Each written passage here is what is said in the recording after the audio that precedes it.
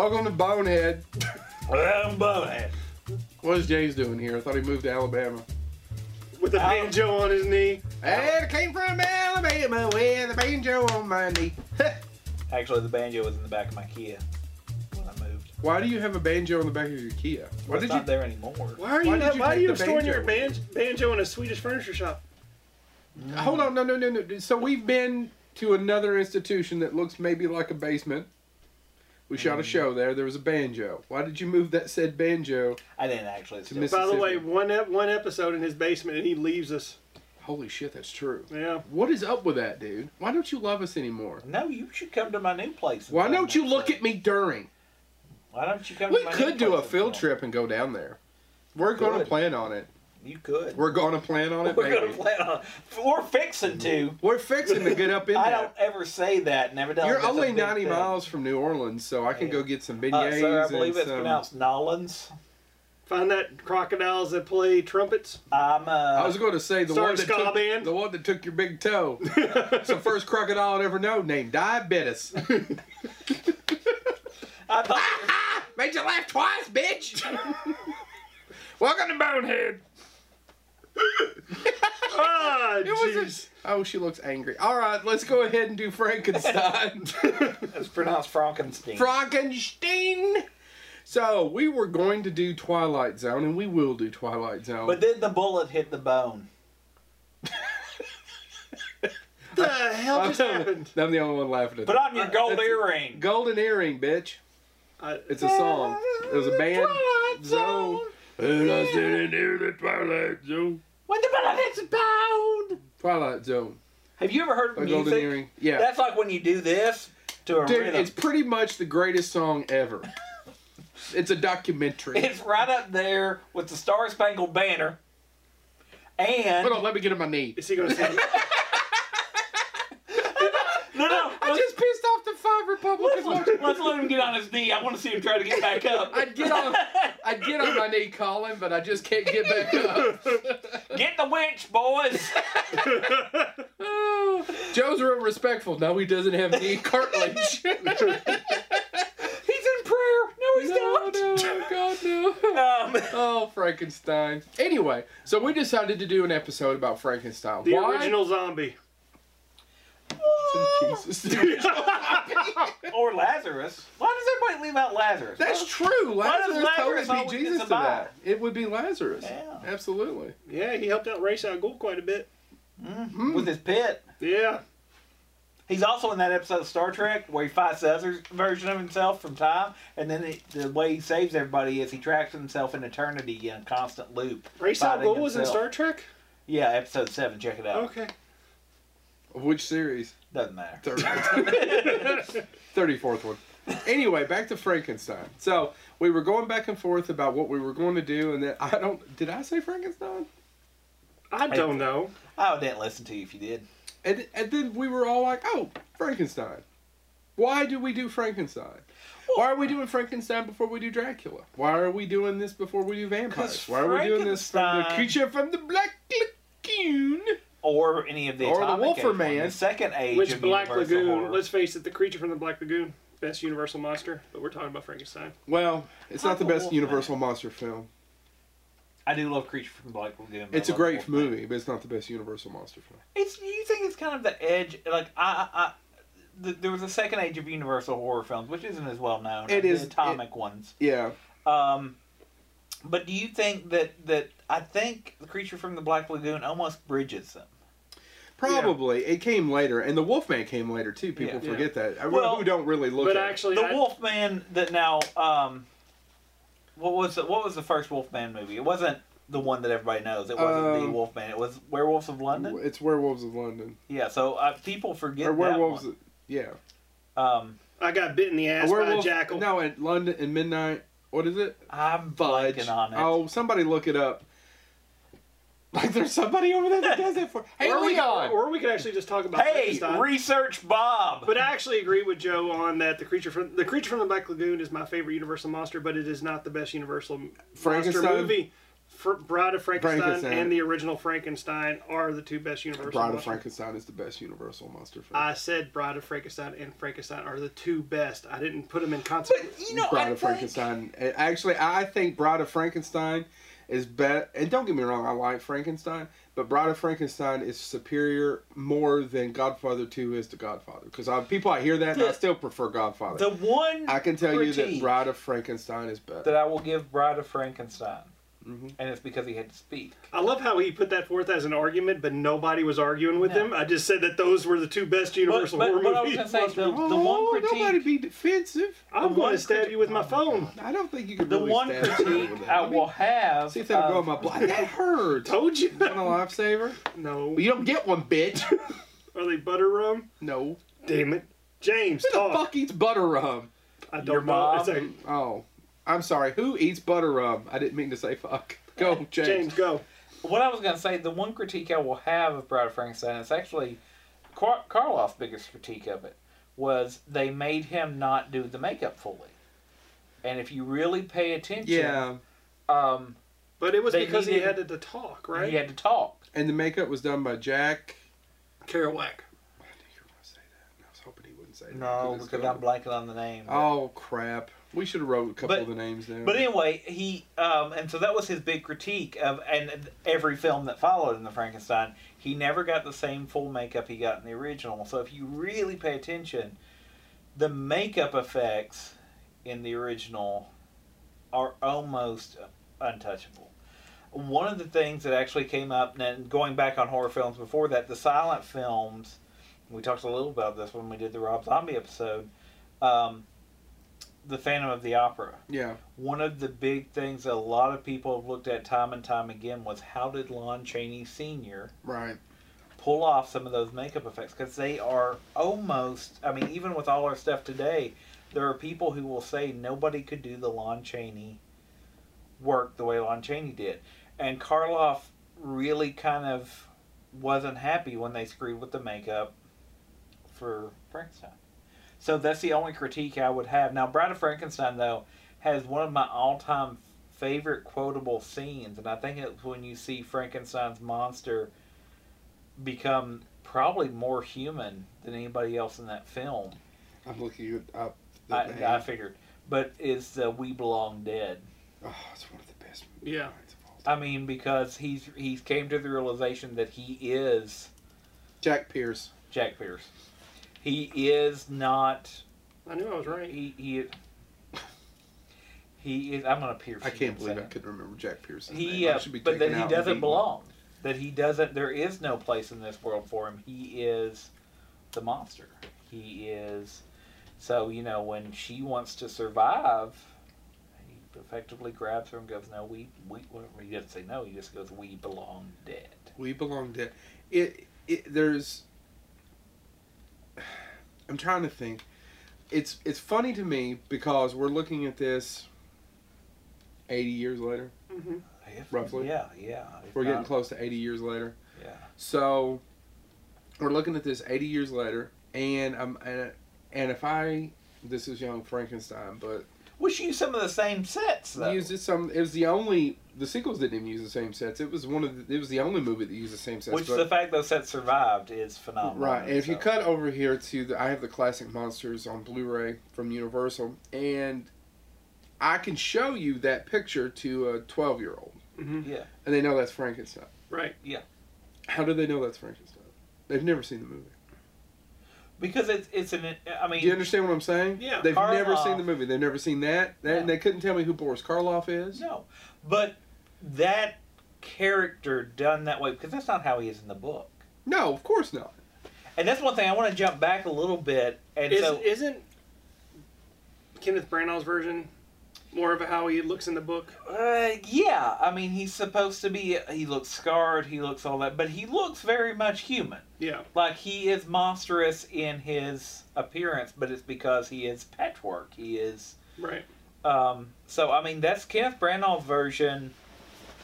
Though flawed and very slow. Well, actually, it's not the slow that gets to me. They said, okay, let's go ahead and tack on Bride of They Frankenstein. Bride of Frankenstein at the end of it. Yeah, The third yeah, act which- is what they did. And apparently, Frank Darabont wrote the screenplay, and if you ever get a copy, and I don't know if you can find it, the original Darabont screenplay differs greatly, and Del Toro and several other folks who've wanted to remake Frankenstein say that actually is the definitive screenplay for Frankenstein. Oh, wow. But As an adaptation, jumping as back, Darabont's original.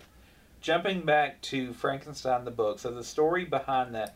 First off, you have to know a little bit about Mary Wollstonecraft. I always screw up her name. Wollstonecraft Shelley. Let's just call her Mary Shelley. Well, she was the daughter of Mary Wollstonecraft, and if you don't know who that is, this is actually important.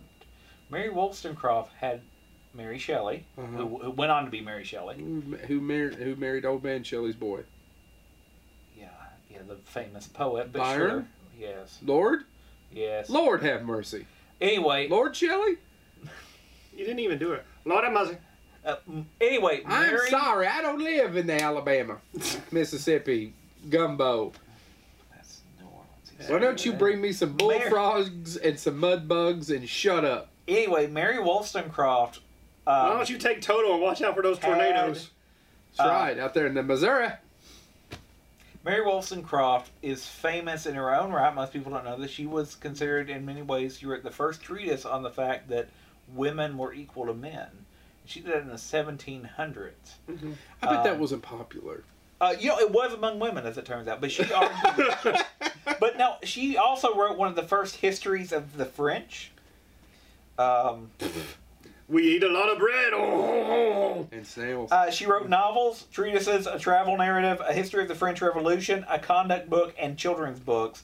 But is best known for a In the art of not shaving.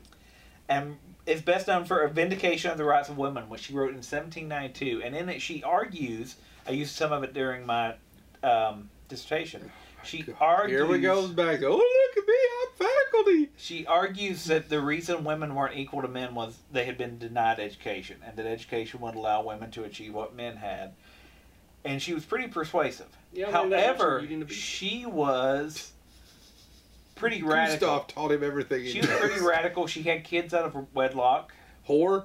I mean, what? Her Mary Shelley had a half sister. What? Who also was an author. Most people, nothing cool. But what the other part about it is, nothing She cool wrote with me. Wankenhoon. The wanker. But Frankenstein was written more or less because Shelley and Lord Byron and somebody else who allegedly there may have been some menage. Yes, some little outside Threesomes. marriage. Yes. But they basically got together and said, who can write the scariest story? Now, this is not really based on fact. No. Because Bride of Frankenstein opens with this scene. Yes. Yep. The movie But- opens with this scene. But the idea was that all three of them would try to write something terrifying. Lord Byron wrote poetry. Who reads that? And he owned a bear. Poe read it. Poe read a lot of Shelley. Or Byron. There you go. That's true. But other side of this is, so there's a little bit of truth to What it. are you doing? I'm going to look up Lord Byron owning a bear. Good for you, Go brother. ahead, talk about your The literary- other thing, though, that a lot of people don't give Mary Shelley credit for is she also wrote one of the first dystopian books, one of the first plague outbreak books. Her follow-up to Frankenstein was about a plague breaking out, killing most people, and it actually ends pretty much with one human being left, and it's he's aristocratic, if I remember correctly. So she actually, in some ways, I wouldn't say it's the first dystopian novel, but it's a big precursor to what I would consider the first. And a lot of people ripped it off. Yeah. Even if they didn't know they were ripped Plague outbreak, and then all of a sudden there's one person that's immune, and blah, blah, blah. I mean, you could argue Richard Matheson. Did he own a bear, Chad? In 1805, when he became a student at Trinity College, Cambridge, the college authorities told him that pet dogs were banned. He was so annoyed. Performance art? Yes. He was so annoyed by the draconian rules that he bought a tame bear instead. Thank you, history. Why did Draken make him have them rules? Blah blah blah blah blah. Drake ain't good for nothing but hosting SNL and singing. Anyway, so Mary Shelley is known for Frankenstein now, but she did a lot of other stuff. She was the daughter of How a did you know he owned radical. a bear? I read. She was Since the when? daughter of what most people would argue was the first radical feminist. 2 o'clock. Oh. So she did marry into effectively aristocracy. Right. Mhm. But she was a radical feminist. She was not afraid. She did originally publish Frankenstein under a man's name. Most people don't realize that. But she actually had to smuggle it into, I think France published it first, and it was under a man's name. What was the man's name? I don't remember. But Lord Hugendong. you can't help but wonder, being the daughter of the person who wrote the first feminist. Marvin Shillelagh. Oh, my y'all Goes by shillelagh. Stubby. My stubby shillelagh. Anyway, so Mary Shelley wrote Frankenstein. If you've ever read Frankenstein, Frankenstein begins, it's almost told, so it was very common at this time, everything was told by letters, and it's told by... Dracula's told in letters. Yeah. This is told by a sea captain who discovers Victor von Frankenstein. And what's so common in the movies, They find him hunting the mighty white whale, right? yeah, that's pretty much. He is hunting, and it goes... Call me Ishmael Lord Byron Bear Killer. It goes through... he tells the story of why he's in the middle of the Arctic, where they find him. And they pull him into the boat, and he's half mad, and he's starving, and he's freezing, and all that stuff. And he is hunting and being hunted, effectively, by the creature, which is his own creation. And unlike the movies, the creature is perfectly literate, perfectly capable of speaking. It is, in all intent, other than being scarred up, a human being. Right. And that's why the other title for Frankenstein was The Modern Prometheus. If you're not familiar with Prometheus, Prometheus stole fire. It's a movie by Ridley Scott. No. Which is flawed. No. Space Cobra's hissing. Why don't you take your helmet off for that Space Cobra? The real Prometheus, most people know this, but Prometheus is a villain of the Justice League. He wears a helmet. No, and he took it off with Space Cobra. No, the real Prometheus. Look at me, I traveled clear across this universe, took off my helmet. Make off with this damn Space Cobra. The real Prometheus stole fire. It's your damn father. Traveled halfway across the universe. I was the goddamn father. Anyway, Prometheus is... I'm sorry, we're quoting South Park for you folks out there. Prometheus stole fire from the gods and gave it and put the fire of life into humanity. So, right. Frankenstein, by wanting to create life, is a modern Prometheus. The problem is he is not God, and that's basically what the story boils down to. Is he does not have the real power of God. He gives it life, but he can't give it morality. He can't, and actually, it learns morality.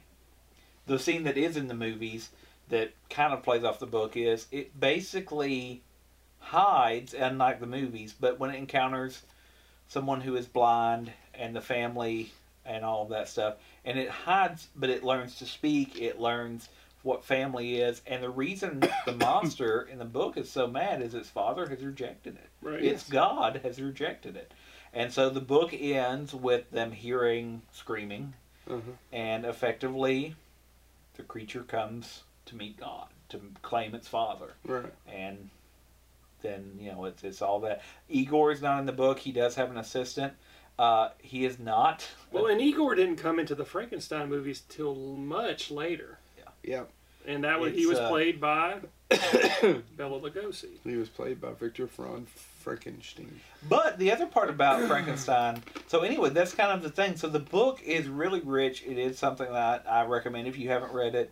It is a good read. It takes a little while to get going. But it does play around with what happens when you try to be God. What happens when you're successful. Right. Because it's not that he fails. He is too successful. But the other part about it is he is just a med student. He's, despite it being Dr. Frankenstein, he's a med student. The other part about it, though, is just from that story, one of the first films ever made... What? No. One of the first films ever made was... Frankenstein.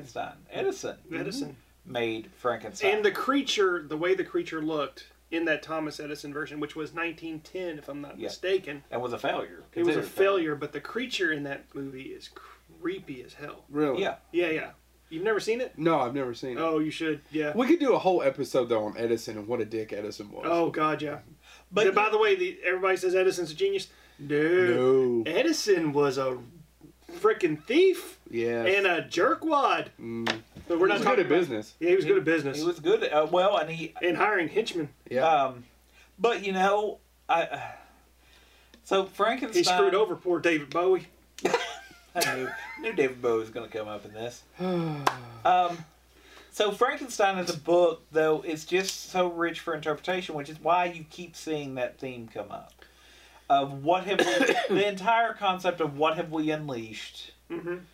what have we done, and then the fact she did follow up with a story about a plague. I mean, Mary Shelley in many ways was the godmother of many of our modern horror elements. So this is all Pandora's box. Right. Now, one of the things that I want to mention is that we really never get it right as a society. We've changed it around. The book is called Frankenstein. The creature is the creature. Right. Frankenstein's the doctor. Right. And there's that internet meme, which is somewhat accurate. Knowledge is knowing that Frankenstein is the doctor, not the monster. Wisdom is knowing that Frankenstein is the doctor and the monster. Yeah. But it's the... Jeez, that's heavy. Yeah. It's a meme. I'm sorry to drop some meme knowledge on you. But Oh, I thought those were called memes. me. You. Anyway, Anyway, moving right along. So, the most famous is James Whale's Frankenstein. Now, can I talk about James Whale for a second? yeah. James Whale directed Frankenstein. James Whale was a World War I survivor. He was British. He was a gay man living in Hollywood at a time where Hollywood was probably one of the few places he could live and be successful as a not incredibly open, but fairly open homosexual. Okay? Hold on, real quick. Yeah. This is Thomas Edison's Frankenstein. It's kind of funny, but Yeah. creepy. But Yeah. Go ahead. it looks a little like Cyndi Lauper. Yeah. Anyway. With that particular shot, yeah. Well, yeah. So if you're listening, Chad just showed us that. So James Whale's a fascinating guy, and if you get the chance to read a book, There's a book and a movie about him. The movie he was played by Ian McKellen. Ian McKellen, and in a great performance called Gods and Monsters. Right. Is it Of Gods and Monsters? No, it's No, it's Gods, just Gods and okay. Monsters. Of Gods and Monsters and Lion, of course, from Brian. But Gods and Monsters, he had a stroke later in life that prevented him from controlling a lot of his memories. Yeah. And what you got to know about World War I is America came into that right at the end. Correct? Right, yeah. right. From my American history Yeah. guru, Chad Jennings, came right at the end. That wiped out Well, that's almost... because when we showed up, we automatically won. World War I wiped out an almost generation of men, of French, German, and English men. Right. Correct? Right. I mean, a generation. Yeah. The trench warfare lasted forever, and it was very And people that came back hurt. hurt. I mean, it was a lot. The first This time was a that time lot- before mustard gas was outlawed. Yeah, so I mean, it was not uncommon, and there's a lot of horror documentaries that talk about this. One of the reasons horror movies boomed was America was dealing with the fact that people came back missing limbs and all of that stuff, and they started. And people argue that we have a renaissance of horror film after wartime. Tom Savini dealt with Vietnam by picturing how would I do that in a movie, Right. and that influenced all of his. And he was a special photographer in Vietnam. So we're getting a little. Anyway, but I just wanted to say, so I mean, that's he was affected by that. James Whale's a fascinating man who was very rich and successful and was making movies for Universal Studios. This isn't low budget. This is mainstream. And then he not only did Frankenstein, he did Bride of Frankenstein. Not only did that, he did The Invisible Man, which is another. James Whale had a very absurd sense of humor that just fit the time and fit those movies perfectly. Mm-hmm. He was much more talented probably than... Oh, crap. I forgot the director of Dracula. Todd Browning's masterpiece is not Dracula. Todd Browning's masterpiece is Freaks. Which is a wonderful film, but still creepy to this time. So, Well, because he used actual freaks. circus performers that were part of what was called at the time the Freak Show. Freak show. So made these. The makeup was designed by Jack Pierce. One of the few things, from what I understand, is what I remember from the movie and from researching all this and stuff. It was, he did design somewhat what Frankenstein was going to look like in the hole with the flat heads, because you could open it up, put the brain in, take the brain out. So he was agnostic, atheist, if not agnostic at best. Now, a lot of that comes into play in Bride of Frankenstein. A lot of the, I can't remember the crazy doctor's name. Oh, it's not Paternus, but Petrolus or whatever. Yeah, all those things that he says. He's quite an outspoken, with a lot of gay man kind of things that he does in the movie. It's very much from people who have known that was James Whale being James Whale in that character. And he could do it as the evil doctor. He could do it as the evil doctor. Yeah. And there's things that he could say that a regular character couldn't get to, and there was a lot of things that he says about God and belief that you would never have flown, but he could say it as an evil doctor. As long as you were playing the villain, you could do whatever you want. Yeah, absolutely. Yeah. So it's fascinating now looking back on it 80-some years later, or 80 years later. Now, we had Frankenstein, Bride of Frankenstein. What's the next one? Son of Frankenstein. Son of Frankenstein. And was that Boris Karloff's last version of Frankenstein? I can't remember which one's the because last he one. eventually became a supporting actor in some of the later ones. Boris Karloff. Another famous story was that Boris Karloff was not necessarily the first person to play Frankenstein. The first person they wanted to play Frankenstein was Bela Lugosi. Yes. And he turned it down. Why, Chad? Because there wasn't enough emotion. He couldn't. It was just There's him. no lives. There's no lives. There's no lives. He did play him in another later in a Universal movie. Yeah. With Boris Karloff playing a different character. Yeah, different character. But that one's terrible. A lot of them are terrible. A lot of those sequels. Which we'll talk briefly about the Lon Chaney Jr. version of Frankenstein where Boris Karloff played. That one's bad. Or not Boris Karloff. Bela Lugosi played. Is that House of Frankenstein? Eagle. Yeah, I think that's House of Frankenstein. But I think so much of it, and one of the reasons we now live in an age of Marvel comics, and Universal tried to launch the Dark Universe with the Mummy and all of that stuff. But what made these movies compelling when they did start crossing over was... Son of Frankenstein was his last turn as... I knew, okay, I was right. Was the fact that it was... I mean, these characters were all... You had Dracula, who was fine being Dracula. I mean, he was pro what he was. Yeah. But you also had the Wolfman, who did not want to be the Wolfman. Right. Who did not. So when you get these characters besieged together, by fate. Even a man who says his prayers by night. I mean, it's all of that stuff, and I think that's what's really interesting. I think that's one of the reasons I love the Wolfman film so much. Is why am I blank on who played the Wolfman? Lon Chaney Jr. Yeah, it is Lon Chaney. Yeah. But is that first film his biggest crime is he encounters Bela Lugosi, right? Who is the first wolf? Yeah, I mean Bela Lugosi plays. I forget the character's name. Blatantly a gypsy name, obviously. We're getting off of Frankenstein but a little. The reason I want to say that is that Frankenstein in some ways has changed you. Frankenstein in some ways is the most compelling because it's also the one that humans have wrought. Dracula is a curse. Wolfman is a curse. I mean, you can want it or you cannot.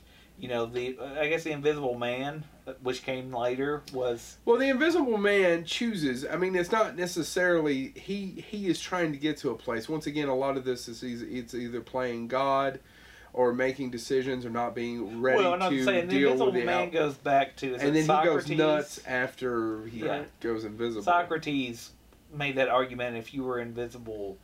you would eventually lose morality because we are judged by how we're seen, and if you weren't seen, I mean that's ancient mythology. Absolutely.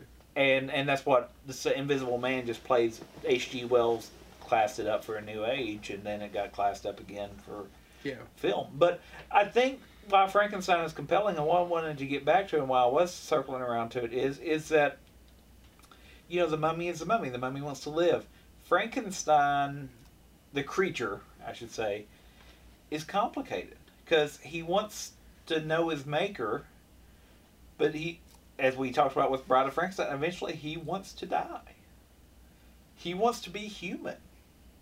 and it's Pinocchio, but it's a very dark Pinocchio. It's you know, you could go Star Trek's Data. He is made of man, but he's trying to figure out where his place is.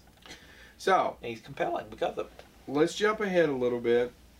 Universal petered out after a while with their horror films. Right. Right. I mean, you know, They and the makeup. burn them for- into the ground. Yeah, and the makeup for Frankenstein kept getting progressively worse as the movies got cheaper and cheaper, to the point of where when when Lon Chaney Jr. was playing Frankenstein, he couldn't take the makeup on his head so much that he actually ripped it off his head during one of the films and actually took off all the skin off his forehead one time. But yeah, they just kept getting cheaper and cheaper, and the stories got more convoluted. Like the one where Well, and part of the complication, we've talked about this before for other things, is the monster always had to die. Yes. Well, it's really hard to do the sequel when, well, the monster died. yeah, like Well, one the of monster in died. one of the Frankenstein movies, Frankenstein gets covered in lava and is like basically covered in a giant rock, and then the next one they bring him out of the rock. Yeah, and I mean, so the Hays Code was part of the reason it got really complicated, because you could do it a little bit easier with Dracula. Oh, somebody dropped a piece of some blood on his bones and he regenerates. But really, Frankenstein, well, he is an incredibly strong character, but at the end of the day, he's made out of meat. He's us. Yeah. So later on, they started to bring them together, and we had something called, for you all, monster rallies. So what that is when they would have several different monsters in the movie to have people come out. Like, you just didn't see Frankenstein. It wasn't just a wolf man. It was like House of Dracula and all House these things. of Frankenstein. House of Frankenstein. And so they had all of these monster rally pictures, and then then what happens is we end up with Scary Movie. And what I mean by that is we have Abbott and Costello meet Frankenstein. Yeah. Abbott and Costello meet the Wolfman. We have these movies. Now, some of them are a lot of fun. Right. Yeah. Right? Abbott and Costello meet Frankenstein is the best one. Correct? Yes. Bar none. Bar none.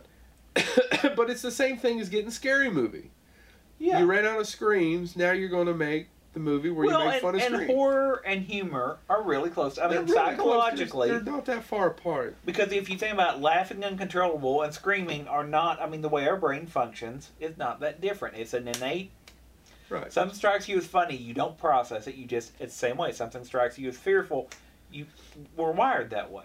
So it's really easy, and that's why we can laugh about being scared by something 20 minutes after it scares us. Right, after you're off the roller coaster. Yeah. Or you're screaming and laughing as you're on the roller coaster. Yeah. So let's skip ahead a few years and go to something called Hammer. Now, Hammer is not just something you hit with a nail. What is Hammer? You don't hit a hammer with a nail, you hit a nail with a hammer. Well, no wonder my damn bridge fell down. Hold on. All of them lost souls.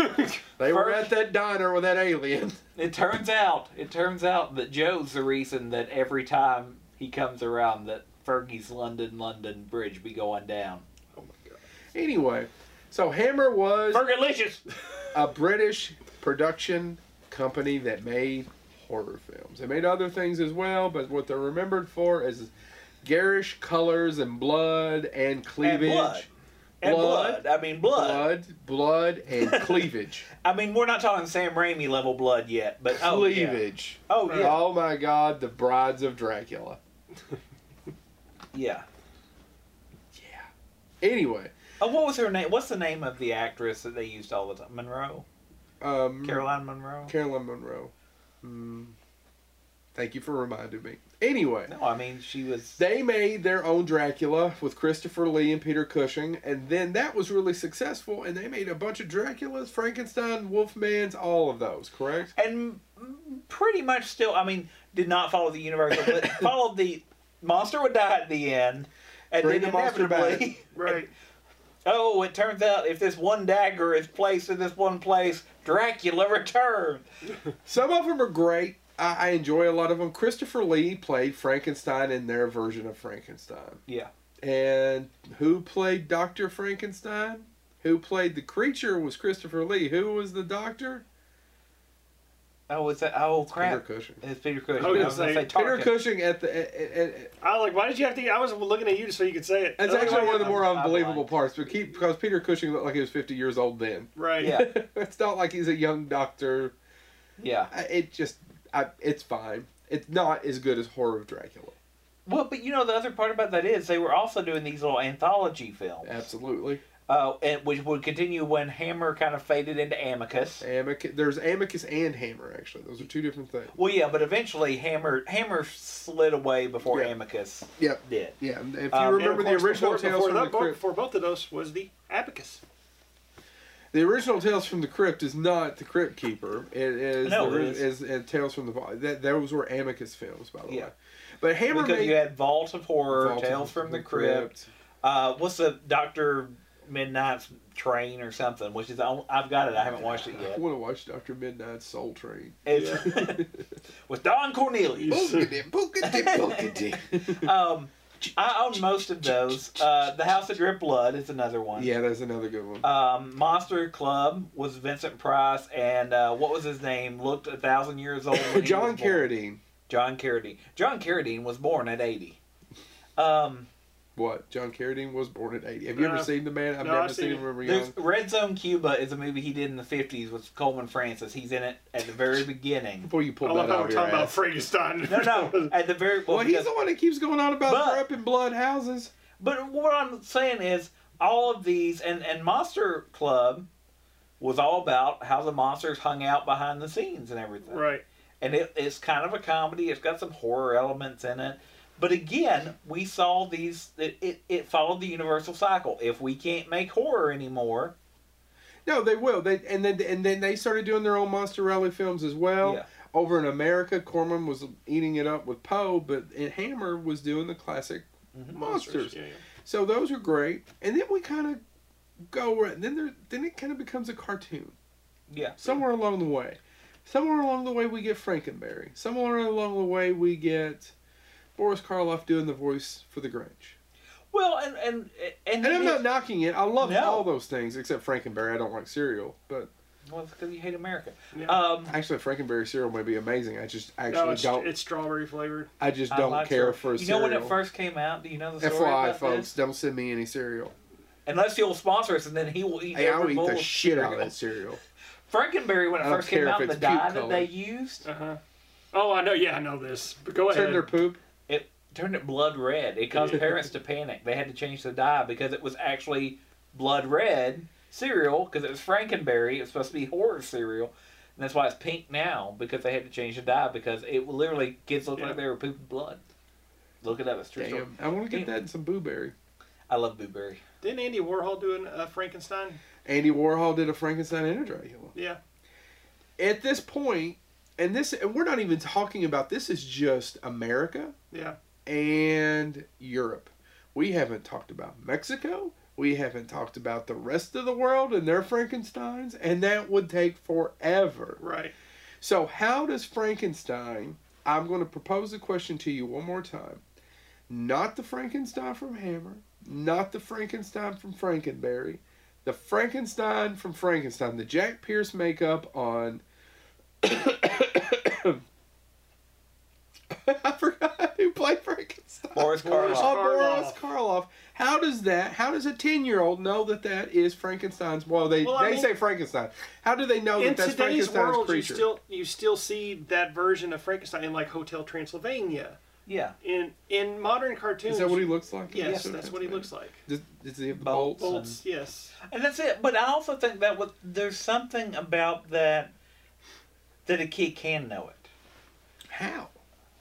Well, how is that digested? Because that is, like, I showed it to my kids. I served them with Abbott and Costello because I'm like, man, let's ease them in. Did they enjoy that? They did. Because it was like, he's a monster, but he's not blood dripping, gore dripping. I don't have to worry about it. It's like, oh, okay. And, especially in that one where he's, listen, kid, you could run from him. He's nothing to be afraid of. Right. And he's not after you. He's after his creator. He's after blood. So I think, you kind of... Frankenberry cereal. He loves that cereal. Where he poops blood. Anyway, so, I mean, I think that's why I think Dracula is all about, he has to consume blood. It's hard to get kids down with that one. Yeah. Wolfman, he's cursed, he's all this stuff. It's... Also, he has nards. He sure does. Well, though, but if you put a cape and some fangs on, I think people think of Dracula too, probably at 10 years old. Right. I still, there's something about that. Well, and it's everything. It's the shape. There's nothing else like that you would think it is. Where do they if you have a flat head and you have bolts in your neck, who else would you be confused with? Well, you have the luxury, or I shouldn't say luxury, you have a unique perspective. Both of you do. You have a 4-year-old and a 2-year-old? Yes. You have a 7-year-old and 6 and 8. 6, and that's what I said. You have a 6 and 8-year-old, right? Yeah. So, you both are nerds, geeks, weirdos, freaks, freakazoids. And you are? Assholes. I was going to say. I'm just a dick. And a dynamic lover, but go ahead. Yes, I am. Thank you. So. Wasn't talking about you. Oh. So you're telling me, so it makes sense that your children would know what that is. They would see it in your house. You see the Frankenstein image still in modern day stuff. I mean, The Night Before Halloween was a kid's book we got because my daughter was born on October 30th. Yeah. In it, page 1 is Frankenstein's monster. Okay. Yeah, and I mean, and it says he's green, he's got bolts in his neck, and his head's flat. I have children's books at home that I read to the kids on Halloween, around Halloween time, where you say, "Oh, and look, here's Frankenstein, like doing a here's." So you're saying they're inundated with it? Yeah, they're inundated with the green head, the stitches on the top, the bolts. So does Jack Pierce's family get a check every time another kid? Sure. Isn't it unfortunate? But you think about that, like how many other characters in. I won't even say popular culture anymore. This isn't popular. This is culture. Oh yeah, no. I stand by my statement of I can show that to a 10-year-old. But it's the same thing. If I hold up a symbol of an S in a diamond kind of shaped thing, it's Superman's buttons. Yeah.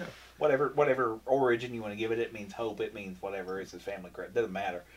But people are Superman. Right. A bat in a circle. So I mean, I think we're to that level where, it is iconic, and we've got Young Frankenstein there. I mean, I think Young Frankenstein. We're going to get to it in a second. But I mean, I think you're talking about something that's so iconic that I probably, just because my dad loved Mel Brooks, I probably saw that before I saw the original Frankenstein. Oh yeah, I'm sure I did. I can tell you what I saw. My introduction to Frankenstein would be the Monster Squad. Yeah, that was my introduction to Frankenstein. I didn't know about Boris Karloff, which a lot of kids from the 80s. That's probably their introduction. When I was introduced to Boris Karloff, he was the Grinch. I didn't know about Frankenstein. When I saw the Monster Squad was my introduction to the Universal Monsters, and then I sought them out. Written and directed by Fred Dekker and Shane Black, directed by Fred Dekker, and Tom Noonan played. Yeah. Right. Let's get to the 70s and Young Frankenstein. So we're jumping back in time. A little bit, because I do want to mention it. This is my original one sheet, so... You let it go, Jen. Yeah, show. Anyway, one of my favorite movies of all time, Blazing Saddles, is my favorite Mel Brooks films, but it's basically Blazing Saddles, Young Frankenstein. Blazing Saddles. Blazing Saddles, Young Frankenstein, and Shut Up, and the producers. Yes, a lot of people in Hollywood, but wasn't it Judd Apatow says this is the superior one. The Film Institute, the American Film Institute, voted that the #1 comedy of all time at one point. It doesn't surprise me. I didn't know that. Young Frankenstein was shot in black and white. It was not shot in color. In fact, it was made at Fox, but it was almost made at Columbia. And what it was is that the deal was done. Mel Brooks got up to leave the table and said, "Oh, by the way, I want to shoot it in black and white." And it was like, "What?" Everybody stopped. It's like, "No, we can shoot it in color." And then, no, it needs to be shot in black and white, because what you'll do is you'll show it in color and black and white here, and then the rest of the world will see it in color. Yeah. Because he's green. This is how it shows up in black and white. Right. Peter Boyle was, I had to look down, that's so sad, was green in it. So then it was made at Fox, and this came out the same year, by the way, as Blazing Saddles. Can you imagine having it back-to-back like that? Well, the funny part about this is, too, when we're done filming, I can tell you something about Blazing Saddles, Larry. But the funny part about it as well is that the original ending, he didn't really have one. And you can find the archive footage was literally, it just was going to almost end akin to Holy Grail. Uh-huh. He was just going to have him walk out and basically say the movie's over. And there's footage of him walking out at the end. And they filmed that, and then they came up with the ending that we know. Right. But at one point he was like, how are we going to end this? And so he filmed an ending of basically, like I said, it is dangerously close to Holy Grail, where it's like, we don't have an ending, sorry. The other cool thing about Young Frankenstein was the original idea was Gene Wilder's. Yeah. Right. And different people tell the story differently. I think the most accurate is of how it came together was that they all had the same agent. Yeah. They say, Gene Wilder and Mel Brooks were friends, and they was like, well, I'm with my Mel to do it. But what it is they were all, it was Mike Medavoy, why I remember that, I have no idea, was all their agent, Peter Boyle's agent, able to pull them together, and they were able to make a deal. Oh, shit. Cloris Leachman. No. Terry Garr. Madeline Kahn. No. Your mom. Chuck Yeager. Why am I blanking Chuck Woolery. on Chuck Woolery. Marty Feldman. It's Marty Feldman's agent too, because one of the great things about this is Marty Feldman, if you're not aware, was not wearing a lot of makeup in the role. No, and the eye was not accidental. He actually did have a lazy eye. And there was one of the conversations they had was when they were talking about it, and I've heard this Gene Wilder mention it, and then Mel Brooks told the same story, so they both agree on this version of it, was when the agent said, I also represent Marty Feldman, we get Marty Feldman to do it, and Gene Wilder said, I'm familiar with him, but I've not really worked with him, and Mel Brooks' response was, Gene, don't worry about it. If he's upset on set, all you gotta do is stand in front of him, and he'll never see you. Never see. Which is true. This is maybe one of my favorite movies of all time. I actually think it's probably they used the original set from Frankenstein. Yeah. I mean, he was very explicit in making a Frankenstein movie. Well, and it plays off of, it fits, arguably, in the Frankenstein mythos that Universal loves. Yeah, he is the son he is the great-grandson of Victor Frankenstein, because he's not the son, because that's been done. Yeah. He is the great-grandson, and it's even, and what I love about this movie is, after my kids saw Abbott and Costello, I immediately went to this. And if you've seen it, and I hope you have. And if you haven't, there's a couple sex jokes, but if you're a kid, they go way over your head, and it's the stupid dartboard jokes. He would have enormous von Stucker. Well, I think that goes without saying. Yeah. But what did my kids laugh at? The scene where the monster is growling in the lab, and well, this is really good. I'm not usually a big fan of desserts, but this is quite good. That wasn't me. You made a yummy sound. No, that wasn't. My kids found that hilarious, and I think I think that's it. I think that's another reason kids know it, because this is approachable. I can show this to my kids, and I laugh at the jokes that are for adults, but there's enough stuff in this. Like, my kids actually got kind of worried when he broke free and all that stuff, and it's like, okay, it's a comedy. You're going to be fine. I mean, it's good. It's no Transylvania 65000. I had to throw it in there. But I don't know how much we should spend on Young Frankenstein. Probably move along to the other Frankenstein thing. Could be worse. Could be raining. All right. So through the 80s, there were several. Other than Monster Squad, is there a good Frankenstein? There's a lot of TV movies. There are a lot of TV movies. There's TNT made one, right? TNT made one in the 90s. There's one in the 2000s that's directed by the same guy that directed. Again, there's some of these movies that really go out of their way to try to get closer to this. Yeah. And even some movies that aren't exactly great. I mean, arguably, again, you go back to, if you haven't seen it, don't rush out. But even Van Helsing, what happens? Eventually the monster turns around to try to help. Yeah, as bad as a movie as Van Helsing is, it's probably the creature is a little bit closer to the book as far as the pathos, yeah. So, I mean, again, we keep seeing we go back to these characters. Oh, and I forgot to mention, Reanimator is really just a rip-off of It's H.P. Lovecraft. It's Lovecraft's Frankenstein. It is not, and by the way, it's one of my, I love Reanimator. It's a great movie. There's a scene in it. It's just amazing. Yeah. Right? Mm-hmm. The head scene. And that's all I really need to say. Yeah. It's just amazing. But it's not even one of Lovecraft's good stories. No. Even though it's probably the most successful Lovecraft adaptation. We all know that Lovecraft's best story is The Raven. I hate you so much. I thought he wrote Cat on the Hot Tin Roof. Tennessee, Mississippi. I got to see. I'll tell you that story later. Anyway, so what other Frankenstein should we talk about? I mean, you know, there was movies like Frankenhooker. Frankenhooker, John Henenlotter, wonderful adaptation. A stupid movie that is extremely entertaining. And holds up, by the way. I watched it a few years ago. Quickly, what's the basic outline? It's about a guy who tries to... I forgot. But anyway, she's a hooker, and he brings her back to life. And he has a drill, and he puts it in his head to try to get him to think straight. Yeah. As one does. As one does. And it's played by Patty Mullen, and she does this.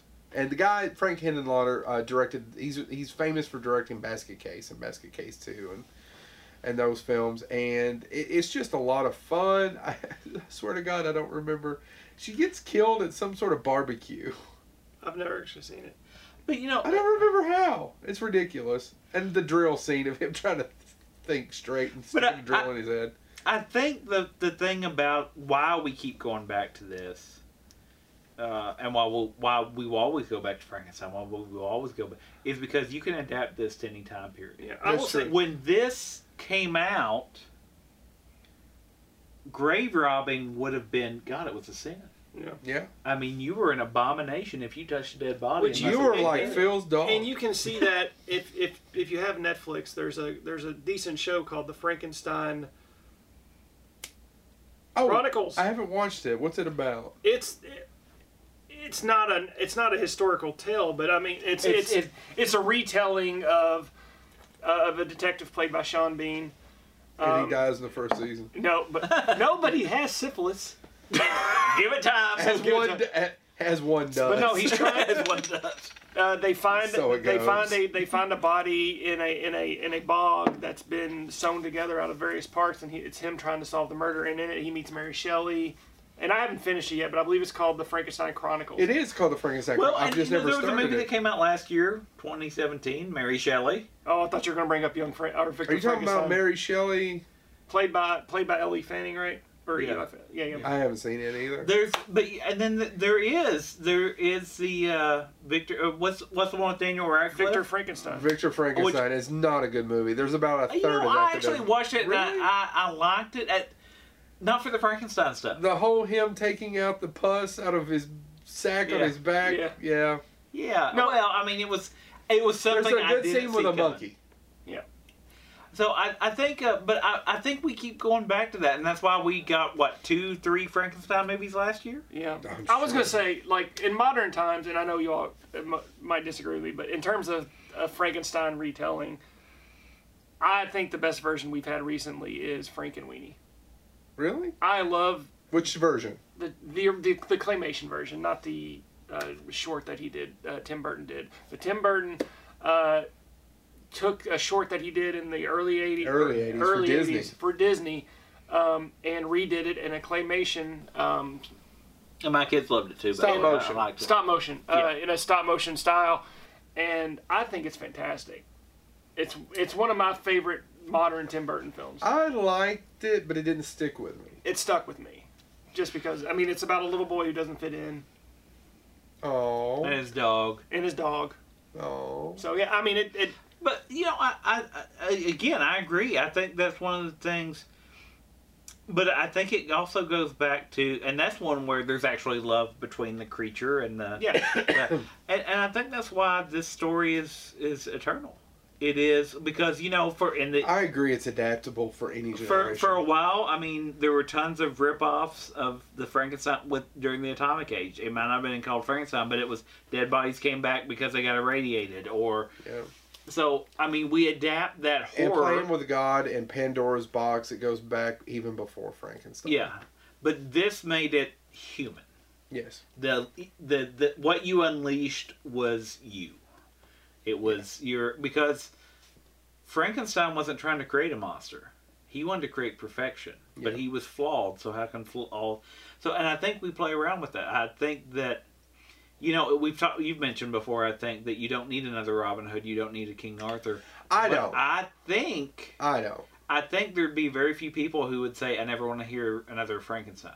I never want another. I think if you have, because I know it's one of Del Toro's dream projects. I think if you've got the right person with the right unique vision to bring their own perspective and point of view to it, then yes. And speaking of vision, we can't do a Frankenstein episode without bringing up probably the best illustrated Frankenstein. Oh, yeah. I'm so sorry. I should have got the book and put it up here, too. Bernie Wrightson. I have it. I don't have it signed. And Bernie Wrightson passed away. But Bernie Wrightson... Nakatomi. 20 years after he did it, or at least 15 years after he did it. Oh, 20. He said that he couldn't do it now. That was his best work, and that was his best work. And he did it. It's not colorized. It is pen sketched. And he even said, I look at it now and I can't tell you how I did it. Yeah. And it is raw, and it is, I mean, it's if you don't like horror art, sorry, but it's honestly beautiful. Oh, it's amazing. Bernie Wrightson is a great artist. You may know him and it makes Poe sketches look like shit. You may know him. Actually, I got him to sign a Poe sketch. Thank you. My Creepshow poster was signed by him. He did the art for my Creepshow poster for the movie Creepshow. If you ever seen the famous image, that's Bernie Wrightson. And he made Swamp Thing cool. He made Swamp Thing. He did the art. He did art sketches for Ghostbusters. Yeah. Designed the dog. Right. Some of that stuff. And some of the ghosts. He was a brilliant artist that we met that we wish we would have got to spend more time. We would have loved to have had him on the show, but he unfortunately passed away before we ever actually did Bonehead. So yeah, he was a famous artist, and maybe we can cut to, if you're watching the YouTube version of this, of close up. I have the Frankenstein illustrated version here somewhere in the house. But he tells the book. Mm-hmm. It is based on the book. But it's illustrated. It is illustrated, and it is what I would argue richly illustrated. I mean, he captures a lot. It's not just close. His version of Frankenstein, which is not necessarily what you would imagine while you're reading Frankenstein. No. Well, and that's it, because Frankenstein is supposed to be arguably beautiful, scarred but beautiful, and it's that back and forth. How do you capture that on film? How do you define beauty? And how do you? But and you have a certain expectation of a monster. Yeah. Right. And visually, you can do that in a written story very easily. But visually, how do you tell that? Because it didn't work for De Niro. No. And no one thinks that movie's good. I was going to say, I actually will defend that movie to a part in that it got the feeling of the time period. Right. Well, that's probably. And it has Tom Hulce. Yeah, I mean, it really does capture the time period. More movies don't have Thomas Hulce. Yeah. It captures a lot. And probably a third of that film was what I wanted it to be. Yeah. I mean, it felt, and the horror felt real, and his guilt, and I mean, it was Kenneth Branagh, so he's not going to phone it in. But I think directing himself. Yeah. He knew he was going to get the best work out of him. Yeah. To quote Futurama, the episode with the Star Trek cast, when I was directing with Star Trek 4, I got a great work out of Bill because I respected him so much. And when I was directing me in Star Trek 5, I got a great performance out of me because I respected him so much. Anyway, but I think I think that's it. I think that's why we'll go back. I think you can release 1,000 Frankensteins as long as you bring something new. I don't want a shot-for-shot remake of anything. But I think that's why I can say it was an experiment. Gus Van Sant Psycho. Performance art. I think I'm still wanting a Wolfman movie. I agree, and I still want a Dracula. I will go see another one. And we need to end this, but what I would like to say, for my closing is that I think what I have a problem with, and they did it with the Mummy, and then they did it again with the Mummy, even though I actually think the Cruise mummies were probably superior to the Brendan Fraser Mummy. You know, my problem, and I was telling you this earlier, my problem is the Mummy's in chains most of the Mummy. Yeah, I mean, it's... And I was like... But if you watch the original Mummy, it's really not so much about the Mummy anyway. No, it's about... And people forget that, but that's a whole other... Because the Mummy's there the entire time. Really, what they're doing is actually thinking of the sequels to the Mummy, and they really aren't thinking... But that's beside the point. Like Igor being in Frankenstein, they're not really thinking of that. They're thinking of 1,500 movies later. Yeah. Right. But what I find that I think that I get aggravated with is they try to make them into adventure movies. Right. Action adventure movies. And don't get me wrong, I love Indiana Jones. Yeah. I love action adventure films. Why the hell would Frankenstein be an action adventure film? No. Why is The Mummy an action adventure film? I want that, and that's it. Every time I thought they could do one more, like I was sitting there watching The Mummy with Tom Cruise, and I thought, wouldn't it be cool, if you haven't seen it, the scene where the scarab thing, where she uses it to get the one guy to get her free or whatever, and it crawls into his ear. Mm-hmm. And some people have body horror about things going in the ears. I don't have that, but the Star Trek 2 scene and all that stuff. Anyway, I thought, wouldn't it be cool if instead of just his eyes rolling up, if all of a sudden it just multiplied and we see the bugs move under his skin. Like, I was playing out what I would have done in that scene, what I would have wrote, and just to see them actually start to pull him apart and control his hands, and you see the ligaments pulling, and I was sitting there thinking, that's a horror film, and that's it. You're writing a horror film. Why aren't we seeing that? Because I'm like, I'm fine with the bug going in. But I knew exactly as soon as the bug went in, I'm like, it's mind control. What's going to do? Let's do something new. And I agree. It's we lost the horror. You were lost the horror. And Frankenstein isn't necessarily a horror film as much as it is probably a study on ethos and what it is to not be loved. But not that I know anything about that. Soulless bastard. All by myself. Anything to end, guys? Like I said, I do want to say Frankenstein. I read it when I was Frankenstein's Army. Actually, Frankenstein's Army. I mean, the idea of Nazis using body parts and they lost so many people, we'll just reassemble Death Race them. 2000 and that Frankenstein. I mean, but all of that, I think that the idea of Frankenstein and what makes Frankenstein, I love Dracula, I love all these movies. But what makes Frankenstein compelling is that, again, it's what have we unleashed? Right. And the older I get and the more I think about what hath God wrought? Germ warfare and nuclear arms and all of that stuff and the cholesterol content.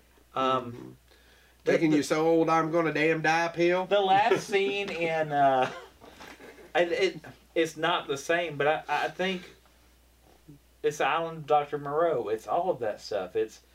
And Frankenstein paved the way for that. What are we doing when we start to mess with what being alive means?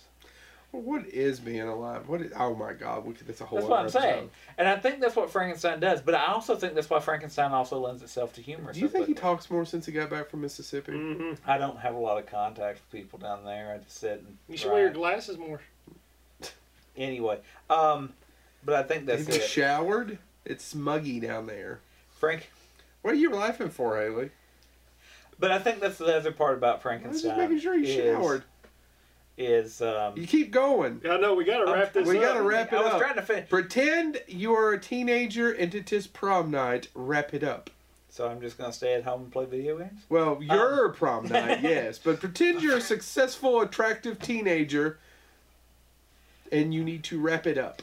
No, I think Frankenstein lends itself to every interpretation. You can do a comedy, you can do horror, you could do it as an adventure, but it's going to play out differently. Mm-hmm. And I think that's because it's all about what we create. All right. Thank you so much. Subscribe on YouTube, iTunes, SoundCloud. Share us on Instagram, Twitter, Facebook. Medias. Socials. Medias of the social forums. If you decide to run across a baseball field while they're playing, hold up a sign that says Bonehead. I mean, we ain't going to pay your bail or nothing. No, but we'll give you a free Diet L8. And just remember, I flew 89 combat missions. Thank you, Miss McGrath. Oh, I'm so sick of I didn't spend my 6 years in that Saigon prison so you couldn't like our show. Oh, my God. And on that note, thank you all so much for tuning in. Bonehead, it was really great having our friend back. I'm so glad Chad could be here. I know, me too. Yeah, thank you. I'm Papillon. I miss Phil. Oh, Phil. And his soulless abomination dog. Bye, everybody. Franken dog. That's Franken dog. What that is.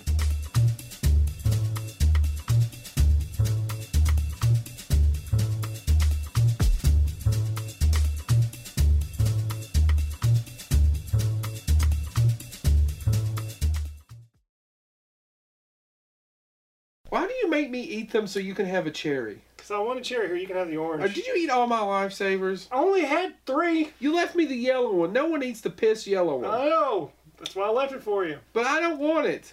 Eat it. You eat it, bitch.